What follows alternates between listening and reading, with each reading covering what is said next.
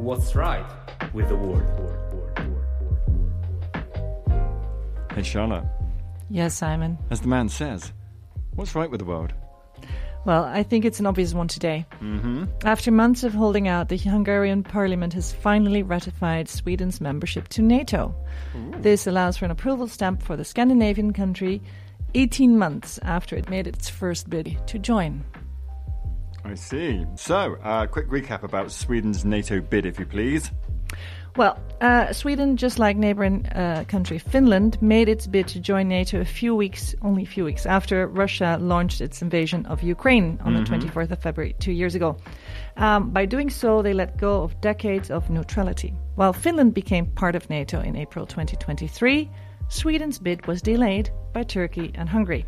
Yeah, they've got a history of doing that. So why was that? Why did they? What was their objections? So in the case of Turkey, they accused Sweden of being soft towards supporters of Kurdish militants and other groups in Sweden that Ankara views as security threats.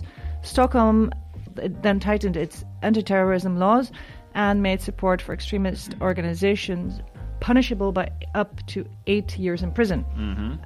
Plus, NATO also agreed to establish a special coordinator for counter-terrorism, which was then good enough for Turkey to ratify Sweden's request. So that's Turkey. What about Hungary? Why are they opposed to Sweden joining? Or why were they? Well, according to Hungary, Swedish politicians had shared blatant lies, as they called them, about the condition of Hungary's democracy. The country took offense to those, obviously. However, this offence is suggested by others to have been blown out of proportion on purpose, as Hungary was accused of trying to use Sweden's NATO membership bid to carve concessions at EU level. So they used it as an excuse, is being said. Sure, so that's now been overcome, but how was that overcome? Well, the Swedish Prime Minister Ulf Kristersson travelled to Budapest last week for a meeting with his Hungarian counterpart, Viktor Orbán, and during the meeting they struck a defence industry deal. So the agreement entails that Hungary will acquire 4 Gripen fighter bomber planes, of which Orbán said that they would significantly increase their military capabilities and further strengthen their ability to play a role abroad.